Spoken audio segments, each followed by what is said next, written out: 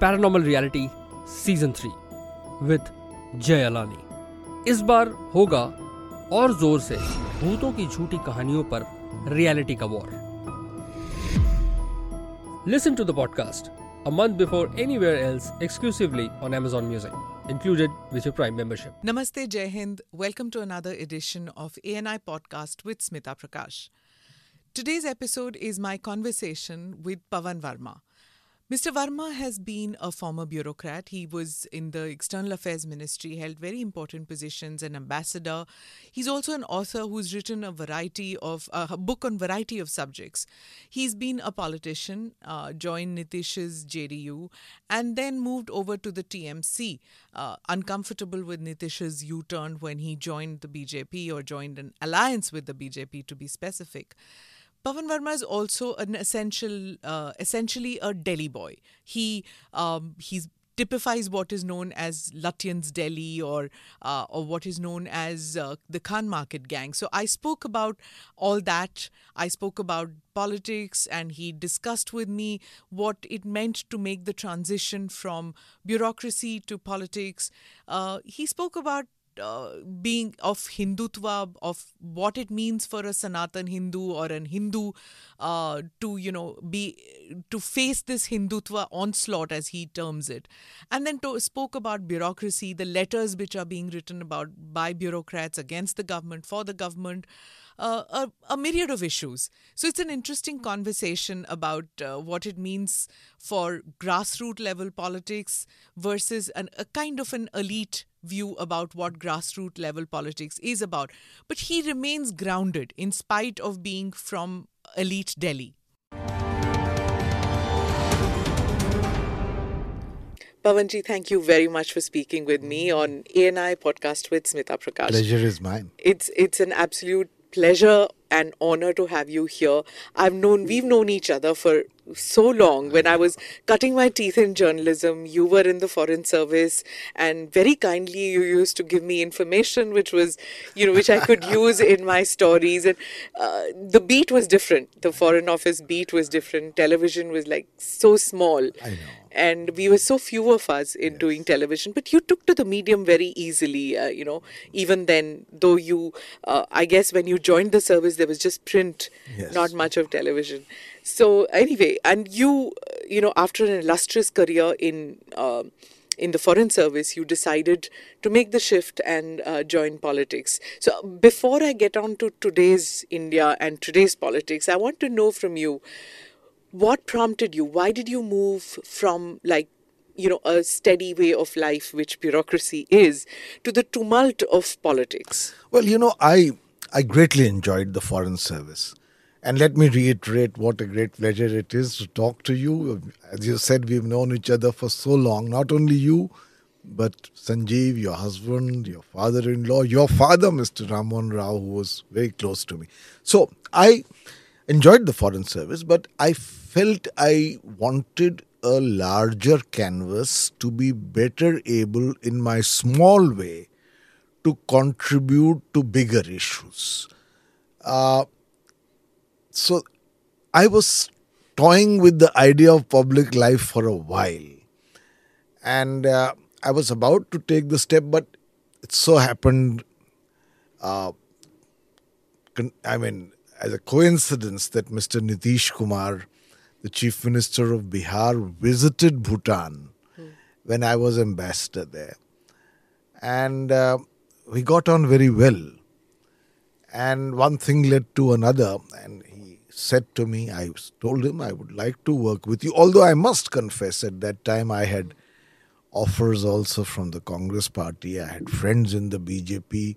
The late Arun Jaitley was my class fellow since school, college, law faculty. Okay. So we were very good friends. You were in St. Stephen's. I was in St. Stephen's. He went to Sri Ram. We were both debaters. We used to debate against each other. Then we both joined law fac together. And we were in the same class in St. Xavier School. Okay. So, but I joined Nitish Kumar and made the transition to politics. He was very kind in the sense that he made me a cabinet minister straight away as advisor to the chief minister. and later sent me to the Raj Sabha. And I've never regretted the decision, Smita. But that was the main motivation. I must say that in a certain way, I was already in public life because of the many books I had Books, written. right. So I was not entirely a conventional bureaucrat. Right. And so it seemed logical to take this step to see how I could, in my small way, contribute. But the books that you have written, that wasn't hardcore politics. It was. I mean, from writing about the middle class to writing about the Kama Sutra, you've written the canvas is vast, but it's not about say like. Maybe, suppose it had been the Naxal issue or caste or something like that, which was hardcore politics. You didn't write about that. No, actually, the service rules don't permit you Correct. to write on politics per se. But I must say that I pushed those horizons almost to the limit. For instance, apart from Ghalib, my biography, Krishna, and Poetry so on, and all that, poetry, yeah. I Kafi Azmi translated and Gulzar Saab, Gulzar I Saab, translated Kafi Azmi, Vajpayee and above all, Atal Bihari Vajpayee, Vajpayee, yes. which was a very warm relationship. But like my book, The Great Indian Middle Class, Yes. now it is not written with a political stance, but it encompasses so many political points of view. True. Similarly, my book, Being Indian, Yeah. which was a hard look at who we are, had an entire chapter, the first chapter, on power and our obsession with power. So there were tangential comments on politics, but I didn't write about it directly. So, but those books fortunately did well. I was in the public realm. I was speaking on contemporary issues because of some of them. Right. And so I think that in some form I was already in public life.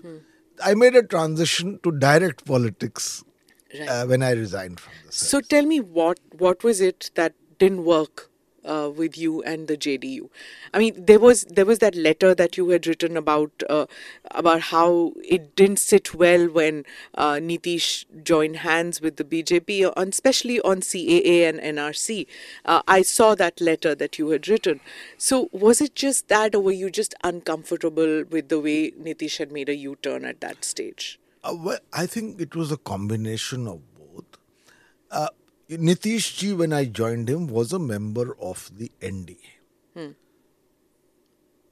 Mr. Narendra Modi had not yet come on the scene. And with that BJP, he seemed to be comfortable, and You were comfortable with I that was NDA? comfortable. I knew Atal Bihari Vajpayee very well, Mr. Advani ji Advani ji also very well, and I think I joined him for what he had done in Bihar. So I mean, there were Okay. two aspects to it.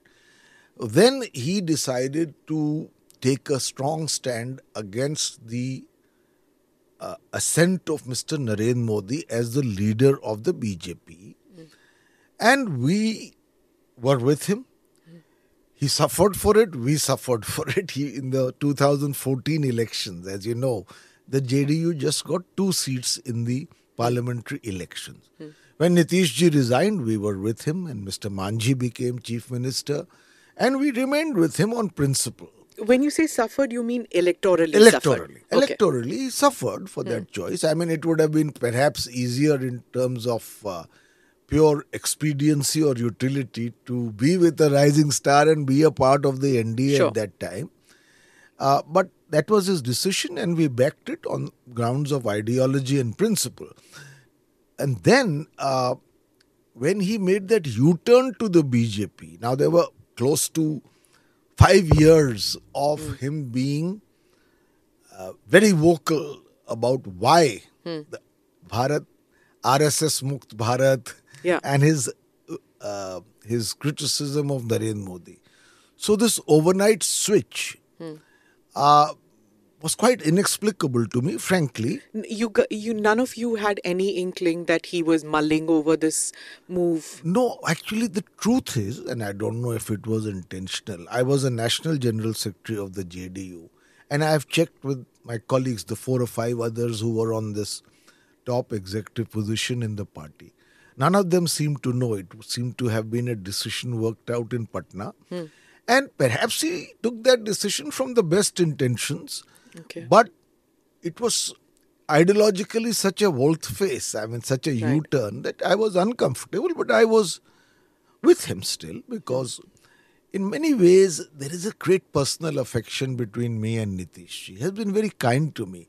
And also his personal integrity, his administrative acumen, his intellectual leanings, these were things that bonded us together.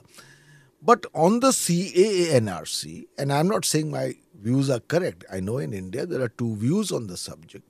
I know your views are different from mine. I said that for him to approve of the CAA NRC, because the JDU had supported that in Parliament.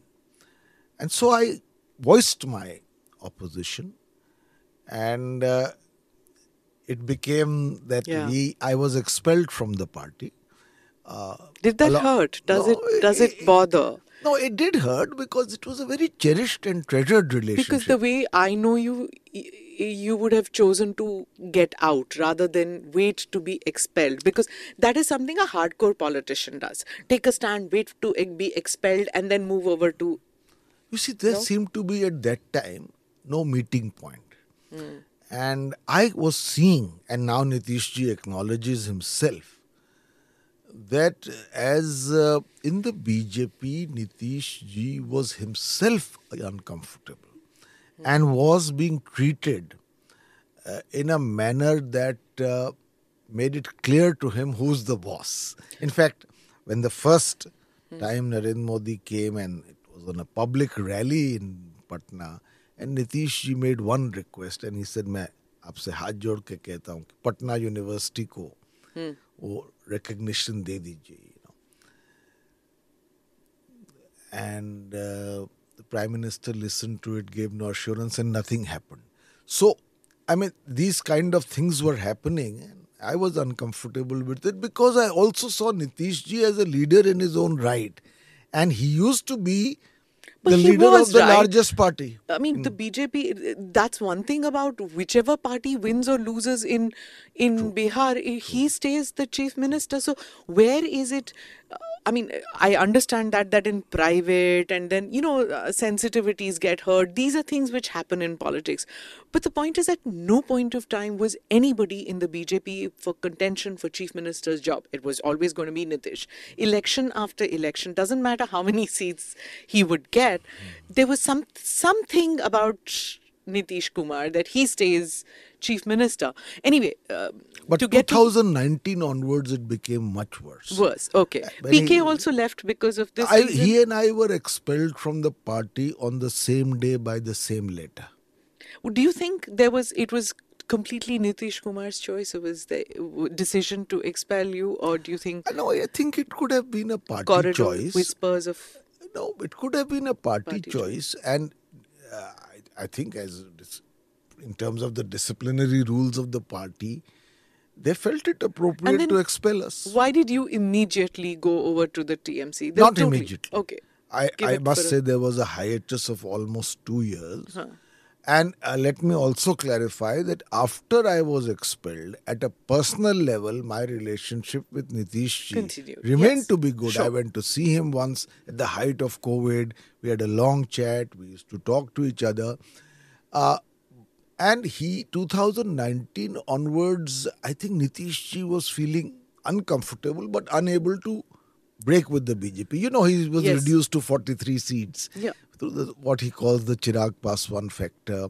Now he became a junior partner and not at the highest level, but at the level of Patna and Bihar politics, BJP leaders would make comments about, who's the real boss. But that's and so always been the case in Bihar politics. There's always been this kind of, they'll be together because of coalition problems, but they would keep making these statements. That's the Bihari way of doing politics, is where it's a no holds barred issue when it comes to speaking your mind. At least that's what my experience has been even with Lalu Yadav and the others, they would keep, there was this acerbic comments that Laluji would make about Nitish ji, but they were together at one point of time during the Gathbandhan, despite, so they were, it was like, two brothers in a joint family where they do talk. So anyway, let's get to the TMC part. So you joined TMC at a point where TMC was expanding, getting people across the board, thinkers, cricketers, everybody was coming in. And so one thought, okay, natural progression, Pavanji goes towards TMC. And then you leave the TMC again? No, I'll tell you what's happened. I'll be honest and candid with you. With Nitish ji in the BJP alliance, people like me were wondering how to have one figure who could be primus inter pares, first among equals, in terms of being able to coordinate and bring together the opposition, which a democracy needs, which the Prime Minister himself says that our democracy must have. And after her dramatic victory in West Bengal for a third time, we felt that she has the fire, the energy, the belief of perhaps scaling up the TMC, even perhaps with a new name, a new constitution on a, let's say, a wider level than just Bengal. Oh, really? Okay. But a new name? That was ambitious. Yeah. I mean, in the sense that the TMC was largely a Bengal-centric party. Sure. But Mamta ji's personal image was, I think, larger than just a regional leader. So how could we leverage that in a democratic way? And actually, when I joined her, the truth is I had not gone to join her. And this is a very interesting story because perhaps I'm saying it for the first time publicly. Sure. And I say this with great respect and regard and admiration for her warmth. I went to call on her on one of her visits to Delhi. And she said to me, Pavan ji, तो आप कब party join कर रहे हैं? So I was non-committal. She said, नहीं आप join कीजिए. Then she said, आज बहुत अच्छा दिन है. And she went inside because she's a very spontaneous and affectionate person and came out with a shawl which she says, मैं आपके लिए दार्जिलिंग से लाई हूँ. Okay. And she put it around my shoulder. Okay. Fait accompli, you were there. No. I mean, and then a photograph was taken. And to be honest, at some level, she knew that I was thinking of how to reconfigure the opposition where she could play a pivotal role, but I had not joined the TMC. Okay. And then she said, after the meeting was over, I'll see you off to the gate, to the car. When I went there with her, there were 50 press people. And she said, Pavan ji, ab hamare saath hai. And so a journey began. Okay. And she was even more kind. After 2-3 weeks, she made me the vice president of the party. But over a course of time, I realized, for the variety of reasons, that Mamta ji's energies required to be in terms of the opposition to her in Bengal, in terms of the needs of the TMC, the vision she has, the vision Abhishek has, that she is perhaps by compulsion very Bengal-centric. I'm not saying that she's not recognized as a national leader, but very Bengal-centric. And in a Bengal-centric party, I didn't see a role for myself. So with great politeness, I resigned. So, of course, everybody talks about opposition unity, and my personal view is right now it's a phantom concept. It's not happening. You've been working on this behind the scenes, looking for somebody who could lead it, who could be there. Everybody knows that there's a whole bunch of people, whether it's Sita Ramji or you or PK, or hunting for this leader. So when you joined the TMC, the idea was that, there seems to be some kind of meeting of minds that she would lead it. But as you say, that she's very Bengal-centric. And do you see Nitish ji? Because, look at it. It wasn't as if when we see the earlier experiments, it wasn't as if VP Singh had a national image. It wasn't as if Gujral Saab had, or Deve Gowda, or Chandrasekhar, or Charan Singh. None of them had this pan-India appeal. But our politics is such in our country, it happens.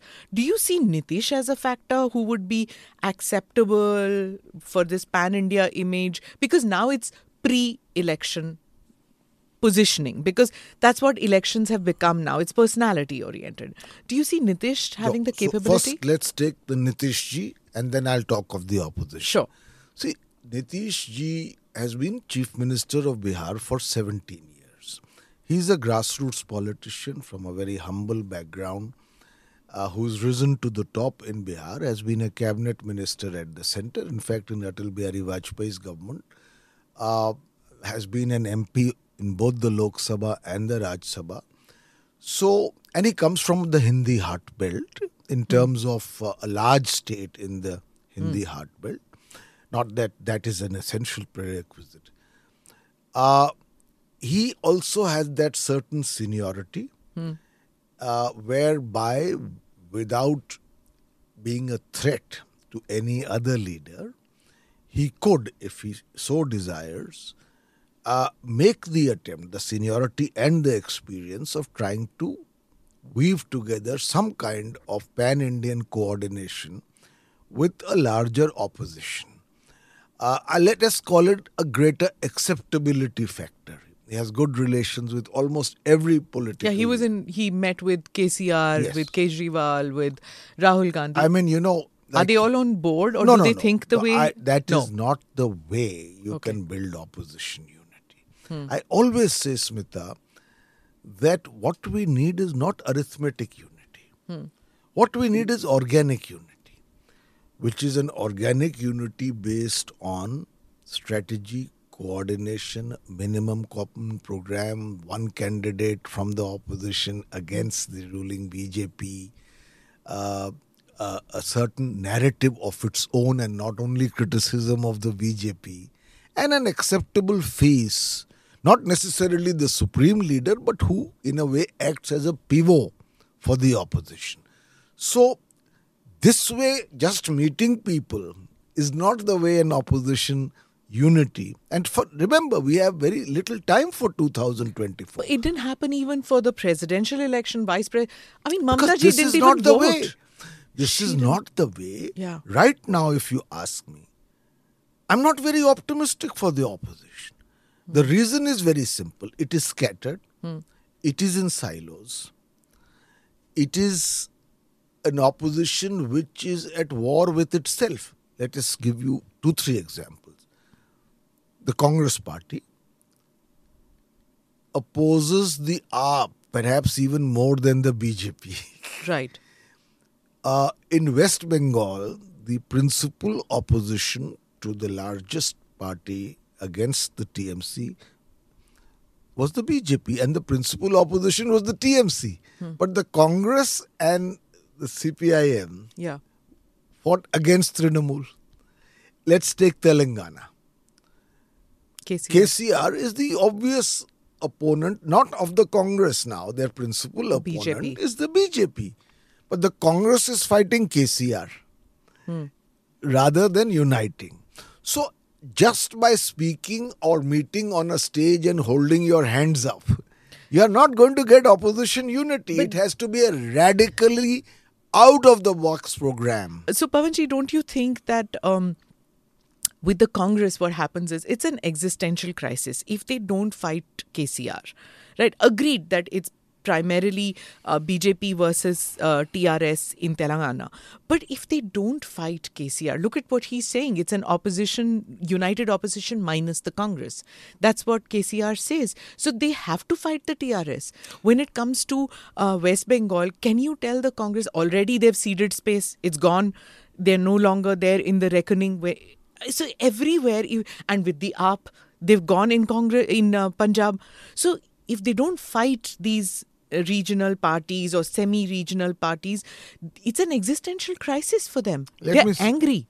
Let me say 3 things. And I know Jairam's view or that of the Congress leadership for which he speaks is about Congress not ceding space. Right. And I completely understand that point of view. Congress is the mother of all political parties in India. And there was a time when like a banyan tree. It had roots across the country. And therefore its desire to once again resurrect that past is understandable. However, in my view, there are two combination of a dual strategy. One is the long term, where the Congress is entirely entitled over in due course to resurrect itself by making the internal reforms which the party deems to be essential. The second is a short-term strategy. 2024, where without diluting or compromising upon your larger goal, in terms of the imminent challenge, you dovetail your larger ambitions with the imperative short-term priorities. So, I believe, with great respect, that in the Congress, they need to see this aspect, because when the opposition is fragmented or divided, it divides the votes of the opposition, and the only beneficiary is the BJP. A third point, let me say to you, and again with great respect to KCRG, I don't think you can have an opposition without the Congress. Now, why do I say it? I say it because there are at least 200 seats, parliamentary seats. Where one-on-one. Where the Congress is the principal opponent of the BJP. Now, no other regional party is in a position to fight the BJP. So, ideally, a reformed or a revitalized Congress fights those elections. Because that's the bonanza for the BJP. BJP has a strike rate of 96% against the Congress. So, either the Congress or the entire opposition unites to strengthen the Congress as the principal opponent to the BJP in these 200 seats. If you have a non-Congress opposition. That's really ambitious, Pavanji. Can you imagine today if you or Sitaramji or anybody who's been working towards an opposition unity for now over 5 years, I think, if I'm not wrong, is to get KCR, Sharad Pawar, Mamta, Akhilesh, Mayawati, who have I left out? Tejasvi, all of them to get together and say, okay, let's make Congress as a stronger party to take on the BJP, even the 150, 120, 170 seats to strengthen, because we are not there. So let's do this. Do you see any of them swallowing their egos, because it's become such an egotistical thing now in the opposition, and that's the reason they're fragmented? So that's why I said I'm not very optimistic. But that does not mean that it's not doable. I'll tell you why. Politics is dynamic. Let me give you two examples. 1977, or before, from the emergency in 75 till 77. The opposition was rudderless. I mean, there were leaders, different parties. There was an old man. There was a JP. There was an old man sitting in Sadakat Ashram in Patna who woke up and became a cementing glue for an opposition. I'm not saying it was a very successful experiment, but it was good enough to decimate the Congress party post the emergency. Let us take another example, which seems even more invincible. Rajiv Gandhi comes in 84 with 404 MPs. I mean, he seemed to be there forever. Yeah. And in 87, 8 people meet in a drawing room in Delhi. And you know who they are, VP Singh, Arun Nehru, Ramdhan, and so on and so forth. And out of nowhere, a VP Singh emerges. A middle-class messiah to take on. Yes, Yeah. I'm not saying it will happen. And let me not for a moment devalue the popularity of Narendra Modi ji. He is right now undoubtedly Do you forget the there was towering political figure in the country. Do you remember the Anna movement also? So when Anna Hazare came, everybody, I mean not everybody, but there was a section which thought that, okay, here's another person like a JP, who could. But he fizzled out, just like VP Singh fizzled out at one point of time. now there's this talk that could it be Nitish? क्या? But there is one lot which say कि वो जो मंडलाइजेशन of politics था, वो मंडल agitation वाला politics, वो नहीं हो सकता. जो नीतीश जी का वो जो कास्ट बेस्ड पॉलिटिक्स सिस्टम है, वो बिहार तक में नहीं चल सकता. क्या वो देश भर में क्या उसका जादू चल सकता है? No, there is a serious challenge now. I'm not saying it's mandal politics or let us say caste cohesion on certain issues of interest to those castes. It is a factor. But also we must understand that today that mandal instrument is being used against a political party which has 3 or 4 great intrinsic strengths, which is the BJP. First, they have a very popular leader. Secondly, they have a strong cadre and organization, if you combine it with the RSS cadre also. Thirdly, it's a 24/7 electoral machine. Yeah. And fourthly, they have, whether you agree with it or not, a narrative which essentially consists of 3 or 4 elements. Hindutva politics, hyper-nationalism, and I must say, partly successful welfareism, where targeted help has reached the poorest sections of society. So now, if mandal politics by itself is pitted against this, it's not enough. You have to do something more. So this Congress's Bharat Jodo Yatra is supposedly that to galvanize the cadres, and once the cadres are galvanized, then fix a narrative. Maybe a year or 2 late in doing this, but then there was COVID or whatever. But that is the idea that the Congress has, that that they need to, well, understandably so, that get their cadres. But and you see, at every point of time, they have to battle a party which, as you say, has very strong cadre, has a narrative, knows how to take on the opposition and things, and the opposition looks divided. Now, there's another line which says that this pre-election unity moves is a lost game. Let's not do that. It happens after the election. This fragmented parties get together, and we've seen UPA 1, UPA 2. It works. So let's do that. Let's all get like our own little groups. Let KCR get his, let Mamta get hers. So once it's all done, then like you had a Mulayam or like you had a Harkishan Singh Surjeet getting together and post-election. No, frankly, Smita, I'm not in favor of mere jod-tod politics. If the opposition does not put together a compelling narrative which appeals to people, merely an series of arithmetical permutations and combinations will not create a convincing political entity as opposed to the BJP. It will not. Okay. So, there are legitimate discontents. The opposition has not put its act together. I tell you, price rise. It's hurting people. I know for a fact the middle class has been reduced by almost 22%. The poor have become poorer. We live in a very unequal society where 1% of the rich own disproportionately the wealth and assets of this, while the poor have become poorer.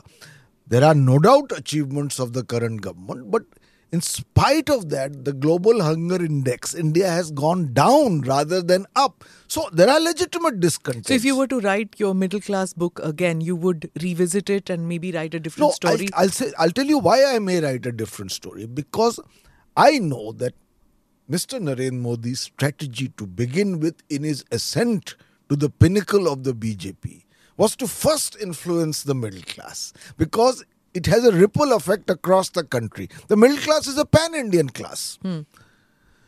And he did that most successfully as a strong, decisive leader with a vision against the lackluster and somewhat unimpressive performance of UPA 2. So he emerged, and the middle class loves a messiah. And he came as one. Now, If the middle class is disillusioned, the BJP needs to worry. Because you can only do so much of Hindutva. People will go with Hindutva because I think there are reasons for a certain degree of Hindu backlash. In my latest book, The Great Hindu Civilization, where I analyze those reasons and I accept the validity of some of them. And I can, on another occasion or whenever you want, go through each of them. So there is a resonance to a certain reclaiming of Hindu pride. But you differentiate between but that. I think the same Hindus don't want that Hindutva. Want it endemic instability, law and order situations, and जिसको कहते हैं हिंदी में अस्थिरता. Because Hindus are not jihadis. In fact, most citizens in this country, except for a certain fringe which exists in all religions, want to get on with their lives. You'll be surprised. During the height of the Ayodhya agitation in 1992, the traders of Faizabad and Ayodhya went on strike. I have mentioned it in my book, Being Indian, and when they were asked, they said, ये तो रोज यहाँ curfew लगता है, हमारा धंधा कैसे होगा? Yeah, so that dhanda bit is there everywhere. It was there in Gujarat, it was there in... So those who are... I'll tell you, when this whole Ayodhya movement happened and the Rath Yatras were out and all, and I saw one of our television producers, we'd gone to dinner to his house, and he had this sticker on his door which said, गर्व से कहो हम हिंदू हैं. And I was like, धर साहब क्यों पर गर्व से कहो, मतलब हिंदू तो हिंदू है, उसमें गर्व की क्या बात है, मतलब it was a way of life for all of us, right? We never felt the need to say it, but that comes from this sense of entitlement, because our Hinduism or our being a Hindu was never in threat. But he was a Kashmiri Hindu, right? His identity as a Hindu was under threat for a long, long time. So he needed to say it. So I understand where... So for me, it was a shocker, and I understood this entitled Hindu that I was, who never felt her Hindu, or entitled upper caste that I never understood the Mandal agitation. I had to ask, kya hai ye? Like, what is... Because why? We were urban, we were cosmopolitan. We never felt... Nobody asked us, and I never... This easy... upper caste life that one leads, where caste doesn't affect me. It didn't affect me.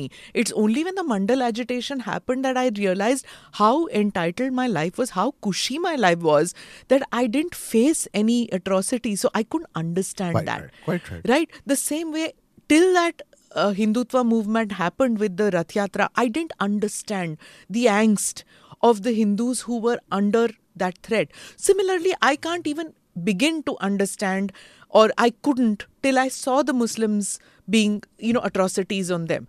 So unless you experience that, to say that, oh, this is uncalled for. Anyway, now that I'm talking about that, I have to speak to you because you're essentially a Delhi wala. What do you have to say to this whole Lutyens Delhi, Khan Market gang? Because you are a Khan Market gang. I'm a Khan Market gang, right?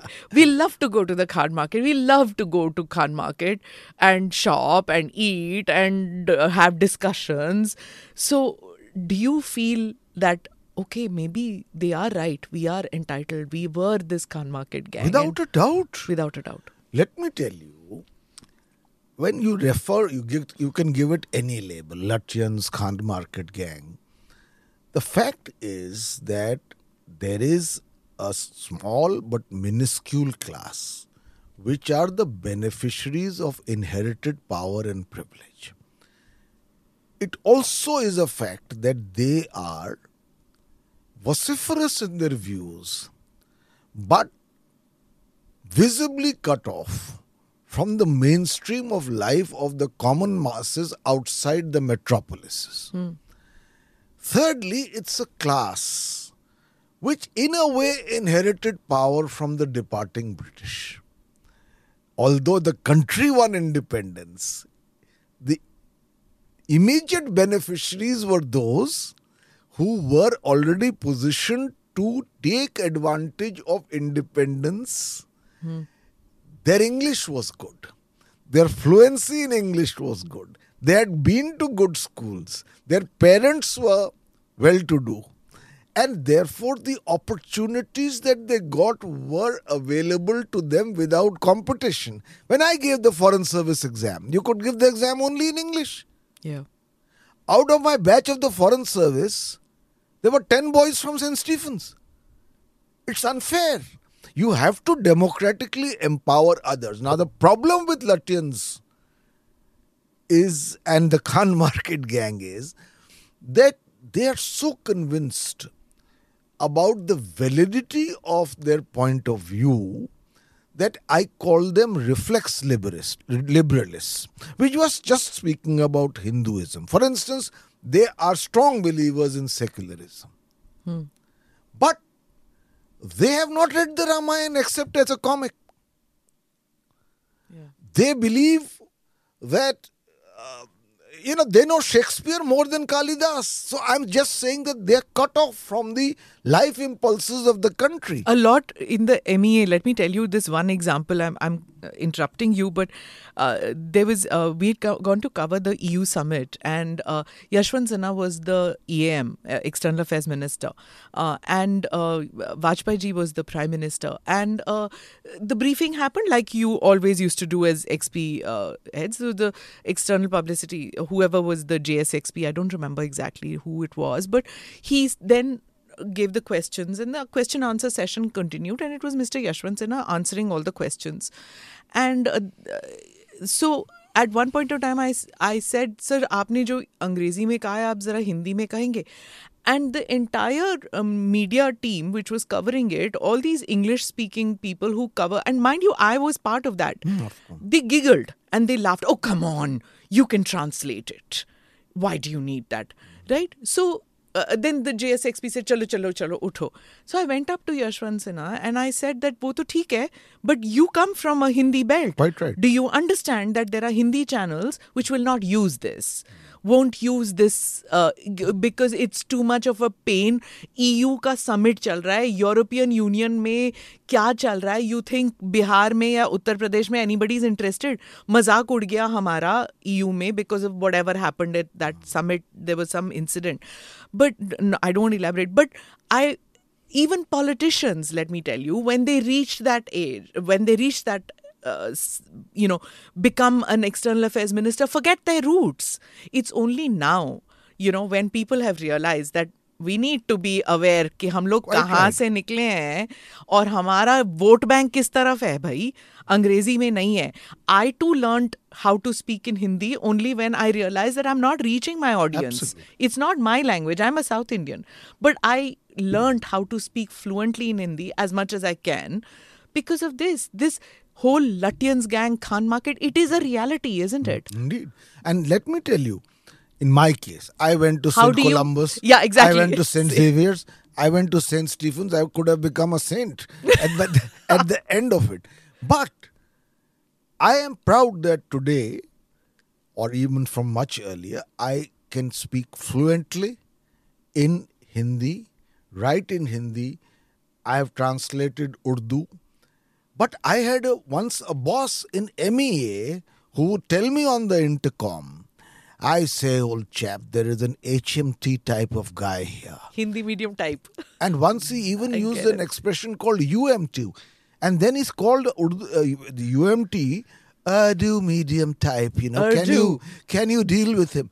So this kind of elitism... You mimic very well. I know exactly who you mean, but I'm not going to say the name. No, this kind of elitism cut off from the reality of India, which, by the way, and this is my footnote, doesn't mean that whatever the so-called Lutyens gang or Karmankat gang believes in is wrong. But they need to develop greater authenticity, credibility in voicing it. Right. Otherwise, it appears that they are, in a sense, prisoners of a past, which and of a value system, with which they are unable to interpret for the masses. So tell me this.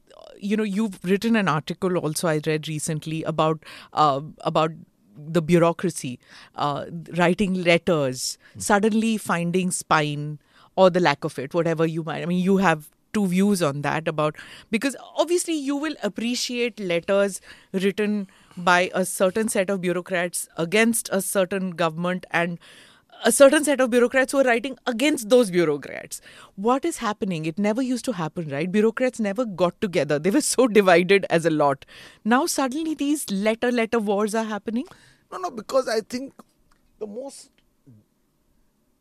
unless they get more involved, and I respect their views, a group of bureaucrats supporting something or a group of bureaucrats criticizing something, I think I respect it, but it contributes little. And I think a certain greater degree of activism needs to happen. Because what happens? A group of bureaucrats write a letter critical of the government. The government collects its own supporters among bureaucrats and they write a counter letter. And so it's a pretty sterile kind of war going on. They're echo chambers, don't you think? Yeah, that they are in echo chambers. But I know that many of those who write this letter are people who cannot become part of active politics, but they have their own views, a certain conviction, and they believe that certain things need to be preserved or certain things need to be defended. And I respect them for that. But I think what we need is a greater effort. See, not everybody can write columns. Not everybody goes on television. So if they get together and write a letter, is that okay? Is that fine? I think it's a democracy. People can write letters. Should, okay. And I appreciate that. Okay. My column, which you referred to, was about what happens to officers and bureaucrats when they are in service. And I don't make a great virtue of this. My father was in the ICS. And to take a stand which they believed to be correct, even if they felt that the political master may not like it. One in a million maybe. Came to them far more easily. It's a small service. It was a service which still was independent. And I know of politicians, from the stories I heard from my father, who respected the officer for that. Because they would rather have someone who gives free and fair advice than someone who's a reflex yes man. But today things have changed. It's not just today, no, Pavanji. I mean, I've also seen it. We're all products of the same system. But it's always been there. Those bureaucrats who defied, or forget about even defiance, even advised a politician in a certain manner, didn't get plum postings and didn't have post-retirement benefits, jobs.